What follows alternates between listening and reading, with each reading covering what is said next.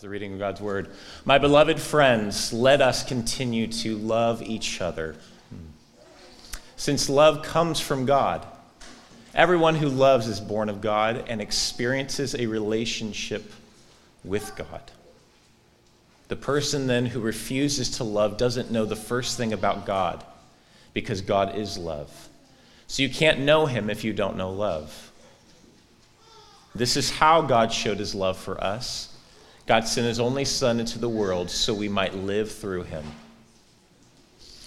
This is the kind of love we are talking about. Not that we once upon a time loved God, but that he loved us and sent his Son as a sacrifice to clear away our sins and the damage they've done to our relationship with God. My dear, dear friends, if God loved us like this, we certainly ought to love each other. No one has seen God ever, but if we love one another, God dwells deeply within us, and his love becomes complete in us. Perfect love. This is how we know we're living steadily and deeply in him and he in us. He's given us life, from his very own Spirit. Also, we've seen for ourselves and continue to state openly that the Father sent his Son as Savior of the world. Everyone who confesses that Jesus is God's Son participates continuously in an intimate relationship with God. We know it so well. We've embraced it, heart and soul, this love that comes from God. God is love, and when we take up permanent residence in a life of love, we live in God and God lives in us. This way, love has the run of the house, becomes at home and mature in us so that we're free of worry on Judgment Day. Our standing in the world is identical with Christ's. There is no room in love for fear. Well-formed love banishes fear, since fear is crippling. A fearful life, fear of death, fear of judgment, is one not yet fully formed in love. We, though, are going to love. Love and be loved. First we were loved, now we love. He loved us first. If anyone boasts, I love God, and goes right on hating his brother or sister, thinking nothing of it, he is a liar. If he won't love the person he can see, how can he love the God he can't see? The command we have from Christ is blunt. Loving God includes loving people. You've got to love both. This is the reading of God's word. You may be seated.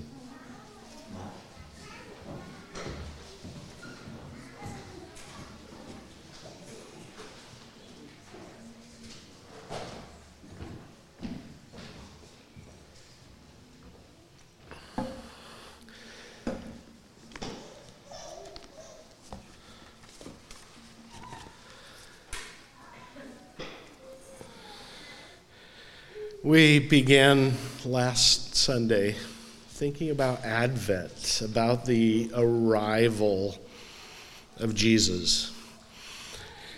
And when we began to think about Jesus arriving, of course, we think back to that first arrival, the baby in the manger. God sent his Son, but we also look ahead to the next arrival of Jesus coming. We started, as Char led us last Sunday, growing out of a conversation that we all as the elders had, began with Psalm 126 that we've been reminded of again this morning. It seems like God wasn't just talking to the elders about Psalm 126, but he might have been whispering that to a few other people in our midst. But Psalm 126 in verse 4 has this little phrase that stands out as the psalm is reflecting on, wow, when God does something, it's like waking up from a dream. It's just almost beyond our imagination.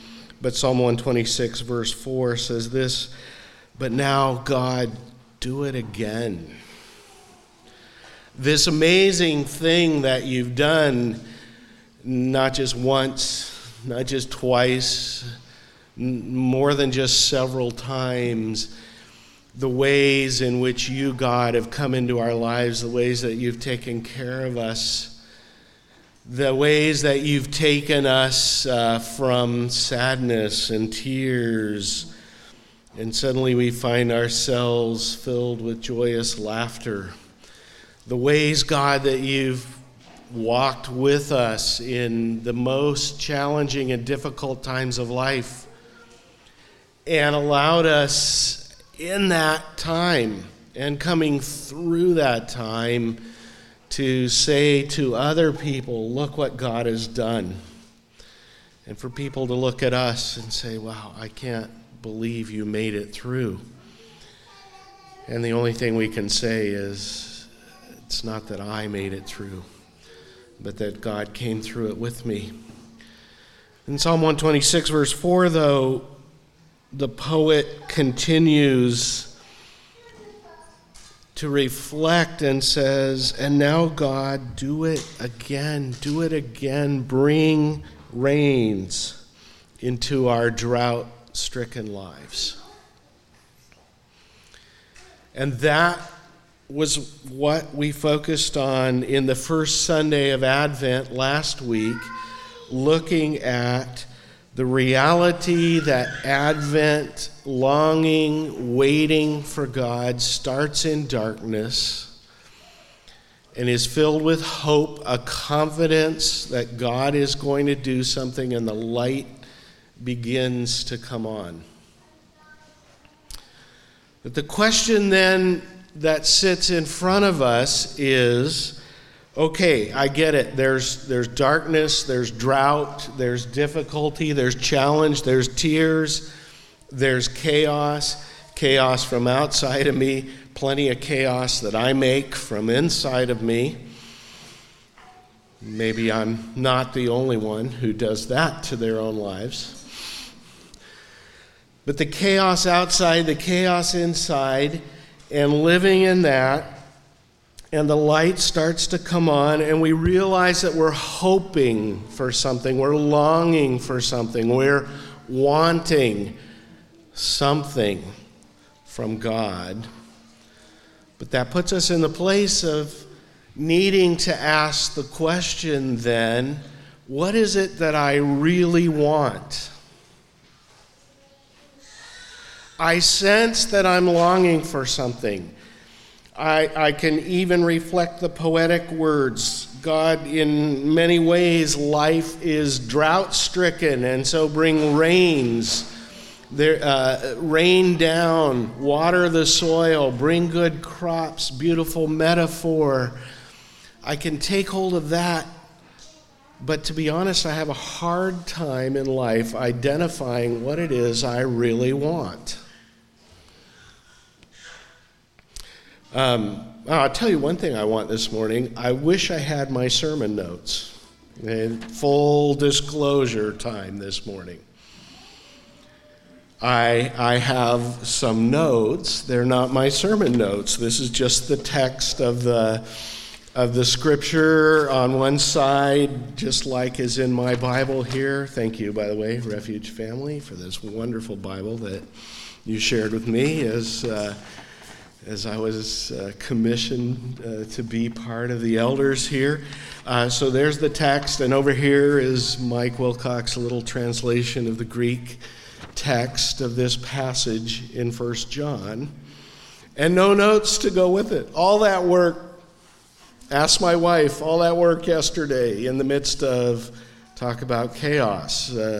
Friday night came home, the water heater was sharing its contents with the garage floor. And so in the midst of trying to get the water heater replaced and things taken care of at home and preparation for this and notes taken and notes entered into devices and notes printed and handwritten notes added to it, and they're not here. So what is it that I want? Well, I do want, I wish, I long for the notes. But that really doesn't in any way fully describe what's going on in my life today. It's only a piece. It's only out here on the surface. By the way, I suppose it's God's way of saying, thank you, Mike, for all that preparation you did.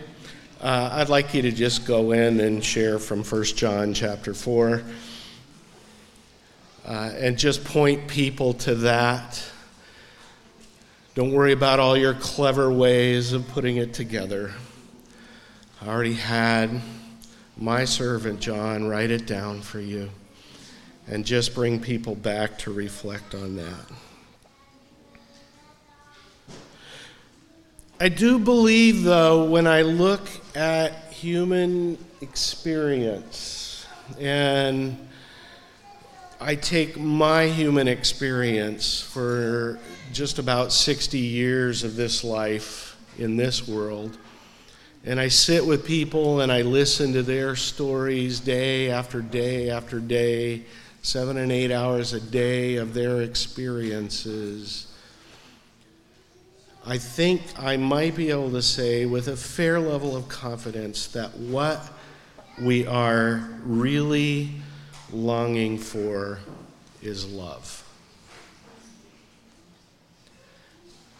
That all the way down in the center of the human heart, whoever you may be, whatever your story may be on this day, whichever chapter of life you're living in, whatever it is that you anticipate coming up, that somewhere deep, deep down under all the other wantings and desirings, the deepest longing is for love. And I would contend from what God teaches us in His Word as our Creator that He's made us not just to long for any old love, but specifically for the kind of love that begins and ends, that starts and finishes, that launches and reaches its completion in God, the love of God. And that, I think, is what 1 John, the entire letter really, but this section that we've taken out of chapter 4 for reflection this morning is teaching us.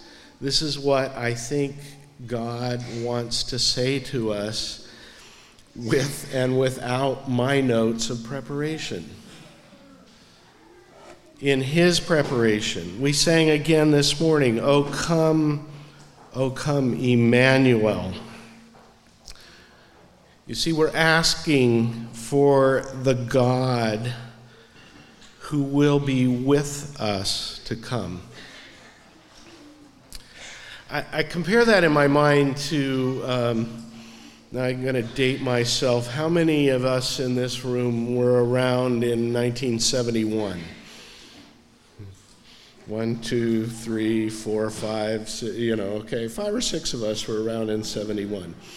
How many of you have heard John Lennon's song, Happy Christmas, War is Over? Okay? How many enjoy that song? I do, very much. Okay.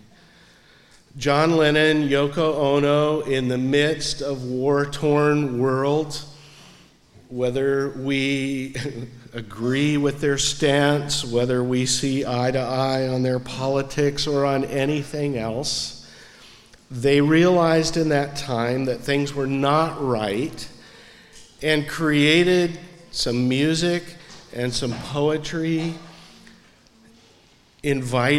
brought in some children to sing with them.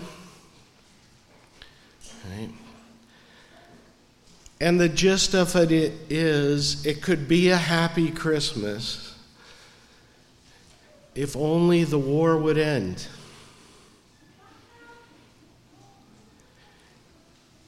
to the point where the refrain sung in counterpoint in the background is, war is over if you want it. War is over now. If you just want it enough and you just work hard enough to get it, the chaos can be done. And that would make for a happy Christmas. And while I really appreciate the song musically and lyrically, I'm left feeling like it's just not quite enough.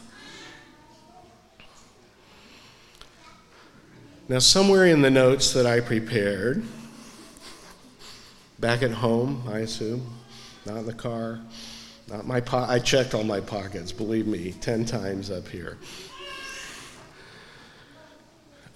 If you were to look at the words to O Come Emmanuel that we sang this morning, if you were to look also at the well-known Christmas carol, O Come, All Ye Faithful, but do a search for all the verses that include verses that we don't typically sing.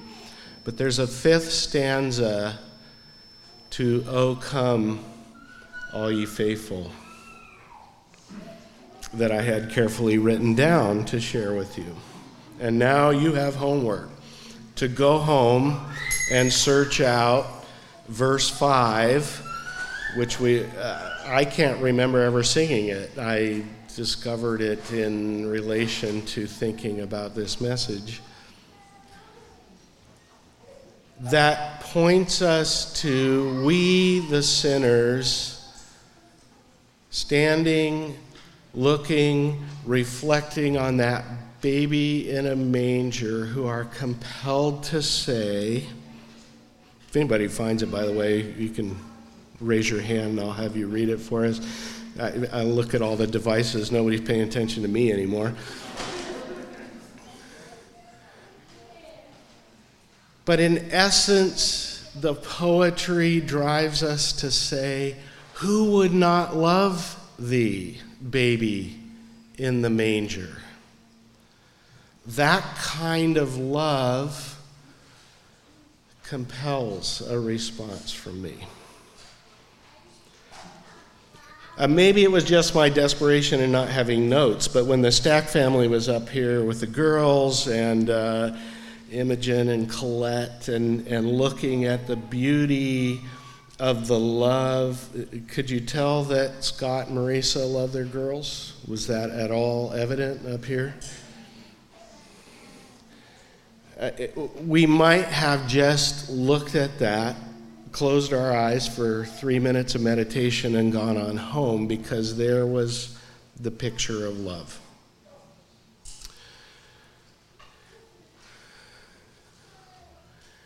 You know, others have reflected on this, but I think perhaps the two most challenging things to get right in this life are love and God.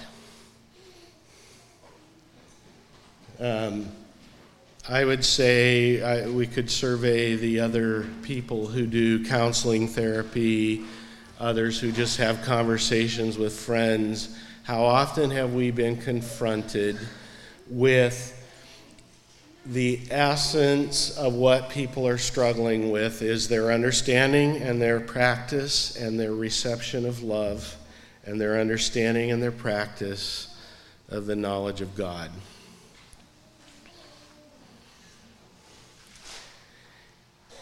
And in the passage that Char read for us after we sorted him out to which passage we were reading this morning.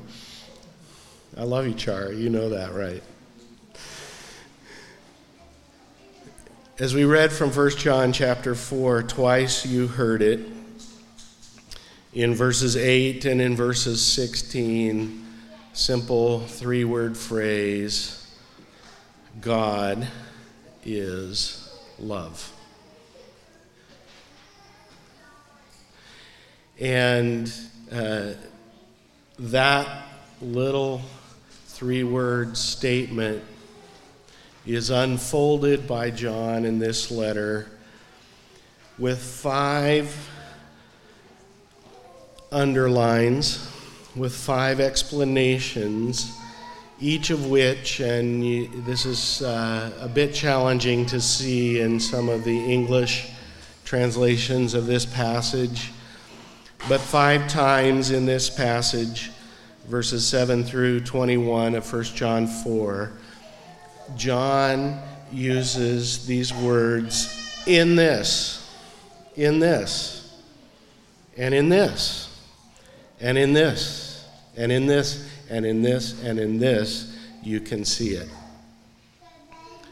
He helps us to understand what love is and who this God of love is.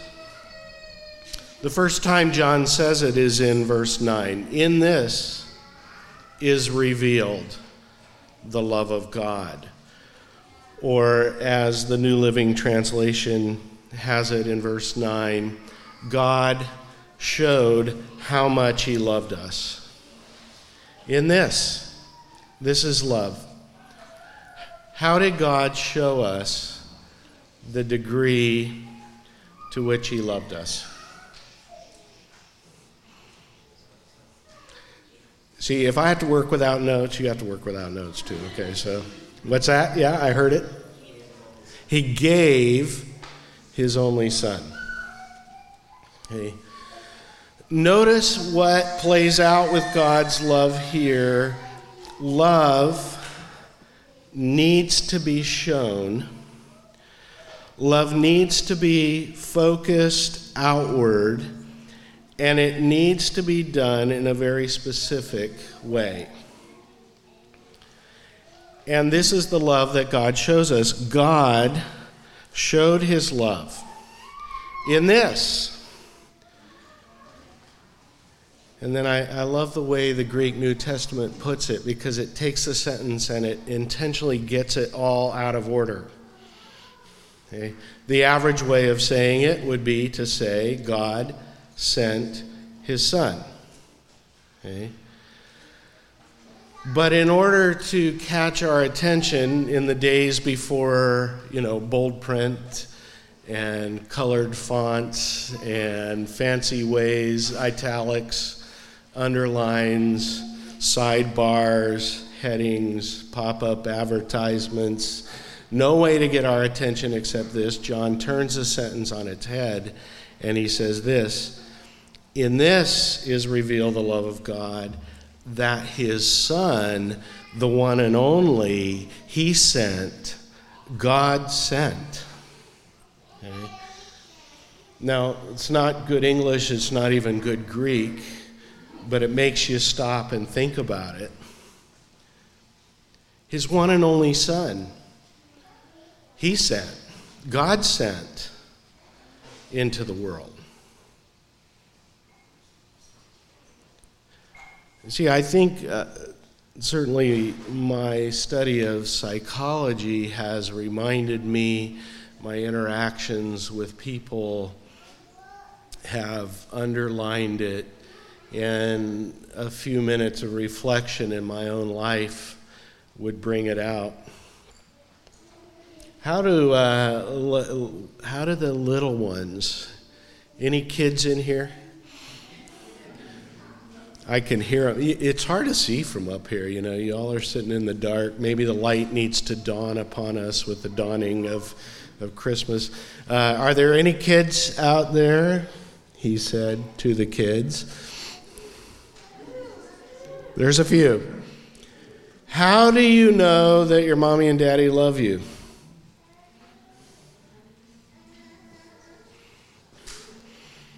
It's real quiet.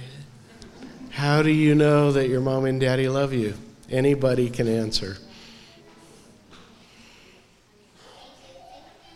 They do things for you. And they take care of you. I think I heard, maybe I'm just wishful thinking. I thought I heard somebody say they hug me. Did anybody say that? I think there are 2 essentials to love that's seen from the moment of birth of an infant human creature made in the image of God. And the two key elements of the expression of love, initially from mother to child, spreading out from there, are touch, that is, being there, holding on, hugging, cuddling, rocking, all the things we do, touch, and communication, both listening and speaking. And frankly, it barely matters what the words are of the conversation. It's the tone, right? Mom's confession time. What's the weirdest combination of words and sounds you ever said to your infant child? Just say, don't it? And if we wrote that out on a page and tried to understand it, it makes no sense. Does it mean anything to that infant child's heart? You bet it does. The studies continue, even in psychology that does not know God. A child every time will choose warmth, embrace, softness, even over food. Infant mammals would rather starve to death than to be away from touch and the sounds of the communication that go with that. In this is love. God revealed it. God sent it out to us. God put it in us. His Son, His one and only Son, God sent into the world so that we could live through Him. Okay? From the darkness of this world, even the darkness of this world in this time, can you feel the lights coming on? Hope. God will do something. God, you've done it before. God, would you do it again? Bring rain into our drought-stricken lives. There's hope, there's a certainty, there's a confidence. And that confidence allows us to turn our longing for love to God. The second in this that John shares with us as he explains to us what it means, that he plays out for us what it means for God to be love, is in verse 10. In this, verse 10, or as the New Living Translation says it, this is real love. Not that we loved God. I think the message said once upon a time, right? It's not that God saw that you were loving on Him, and so He said, oh, I'm going to love you too. God initiated the love. In this is the love, not that we loved God, but rather that He loved us. Paul puts it this way in Romans 5, using phrases like this. You know what? When we were utterly helpless, Christ came at just the right time and died for us sinners. Now, most people wouldn't even die for a righteous person, although somebody might die for someone who's especially good. But God showed His great love for us by sending Christ to die for us while we were still sinners. Another characteristic of genuine love is that love takes the initiative. For years, for decades, I have sat with married couples who say, if she would only love me, I would love her.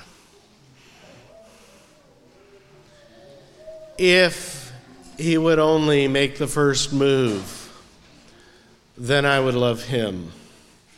Now, believe me, I know marriage is complex and complicated, and I am not aiming to be simplistic here. And we can talk another time about what happens to marriages when, for example, mental illness and trauma enter into a marriage that complicate things even further. Not aiming to be naive and not aiming to condemn any one of you, but I would like the word to speak to us deeply today. Love initiates. Love does not wait for the other to initiate. In this is love, not that we began by loving God, but that he loved us and sent his Son as a sacrifice. Love initiates in a sacrificial way.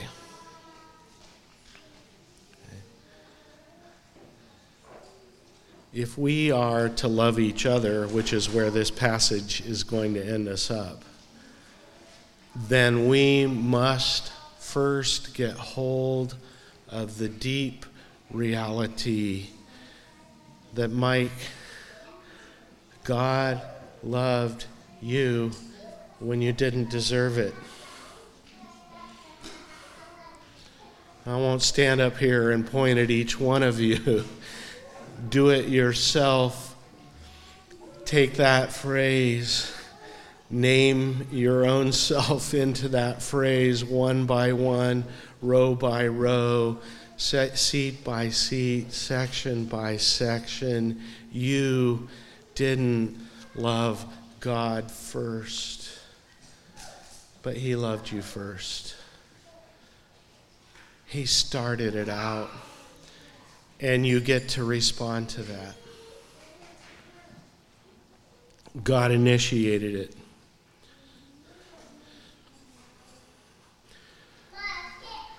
You know, this is great without notes. I could just go on all morning with whatever comes to me while I'm standing here. Let me move us quickly through the next two when John says in this, as he unfolds it. Verse 13 teaches us, in this we know. This is how we get to know love. God gives us his Spirit, and we have testimony of that as people who've seen it with their own eyes and experienced it can come and share it with us. The Father sent his Son into the world. We get that, but catch this in starting in verse 13. In this we know that in him we reside, and he resides in us. Okay. Next characteristic of God's love, it takes up residence. Okay. It's a bit of the challenge of the Christmas season, because the season comes and then the season goes. Even if we stretch it out to Advent, so 4 weeks leading up to Christmas week. And we say that, yes, there's hope and there's love and there's joy and there's peace.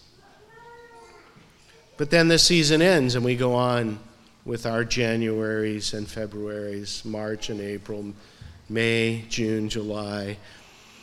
And if it's 2020 again, we go, February, March, April, over, and the time stretches out.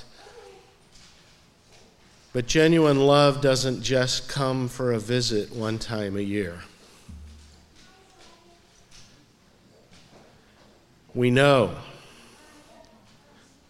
that we reside in God, and he resides in us, and he gave us his Spirit to make that true and to powerfully bring it to pass. Next principle of love is found in verse 17,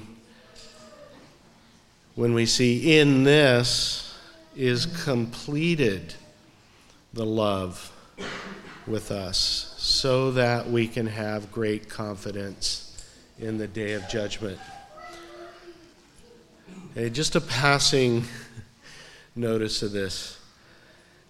Anybody here ever struggled with a level of confidence in either the love you have for someone else or the love they have for you? You ever, spouses that are sitting together, kind of turn and go, hey. Have you ever even had that nagging little doubt in the back of your mind, is it really real? Okay. Saw this just yesterday with my wife. Run around, we're trying to get the water heater thing handled, the plumber's running in and out, and Home Depot gets involved, and you know the complexity. All of a sudden I was wishing we were renting a house again instead of owning. In the middle of all that, everything going on, trying to pay some attention to this passage to put my notes together, which wouldn't be used anyway as it turned out. So there's a perspective shift. And Joan says, could we talk about a few things I've been thinking about this week? Okay. I'll tell you how twisted love can get in the human heart. What do you think my first thought was? Oh, crap, I'm in trouble. What have I done? My wife says, hey, can we talk about some things that have been on my mind? My mind immediately goes to, what have I done? I've blown it. I'm in trouble. There's going to be judgment. There's going to I don't even know what I've done. I actually had a pretty good week. I don't think I did anything, but I'm afraid there's some secret thing I've done that's been discovered. Okay? And so my heart goes up in my throat.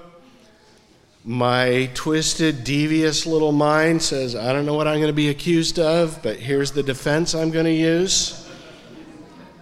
Here's some corroborating evidence. I don't even know what the charge is. I'm already making my... Okay.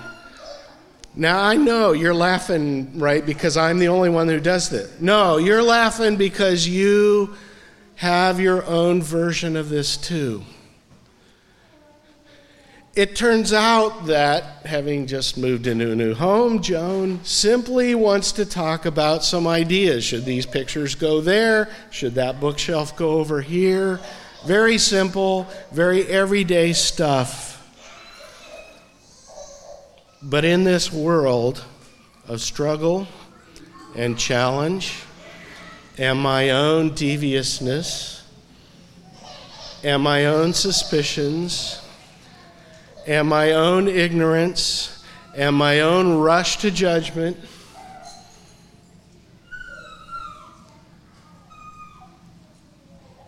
the love that God has is shown to us. It's focused outward. It's initiated by God. It takes up residence. God brings it to completion, and it gives me confidence. John ends his exploration of God's love with this. We see it in verse 21. This is the commandment that we have from God. He's given us this command. Those who love God must also love their fellow believers.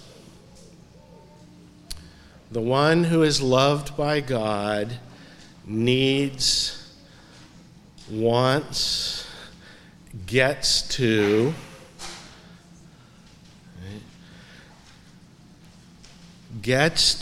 love the other brothers and sisters around them.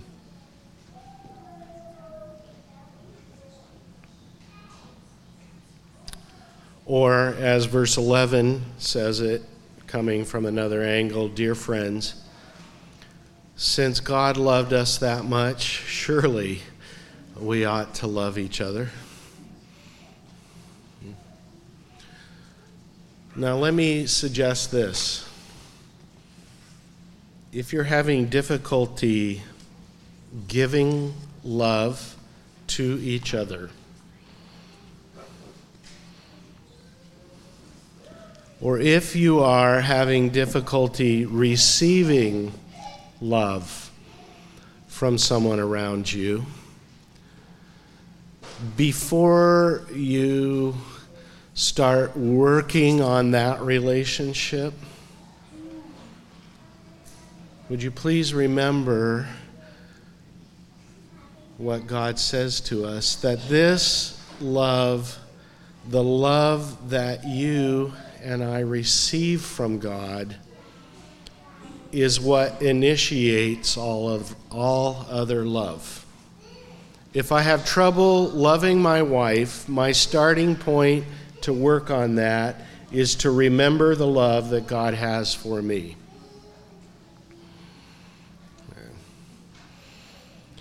If I have trouble when my wife, who after all these, 3.5 decades plus, says, could we talk about a few things I've been thinking about, and my heart is struck with terror.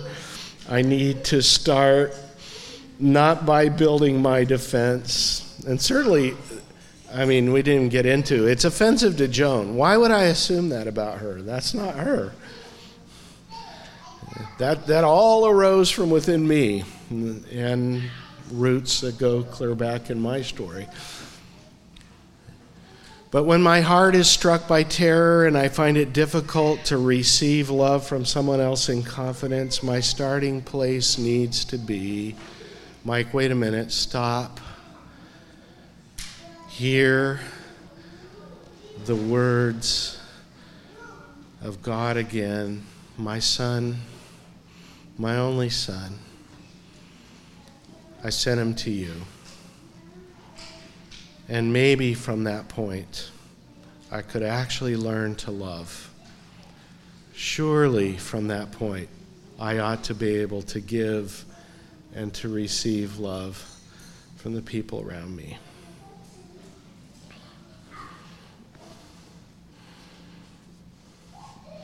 Father, we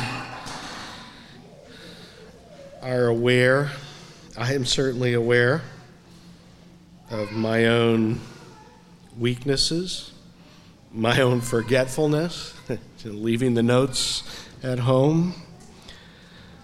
Deeper than that, my own forgetfulness of how much you've done for us.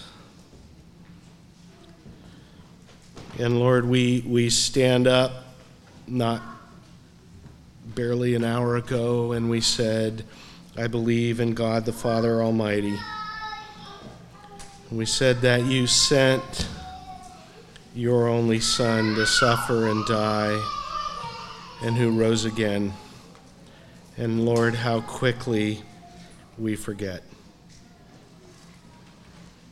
Bring these things back to our minds. Underline them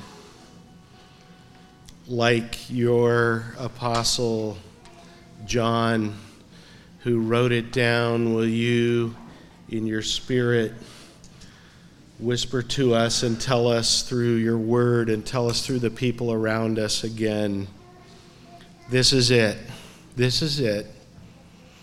Mike, this is it. People of God, this is it. Pay attention.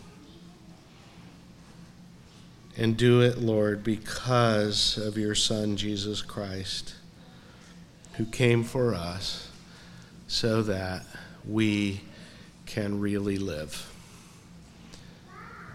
Amen.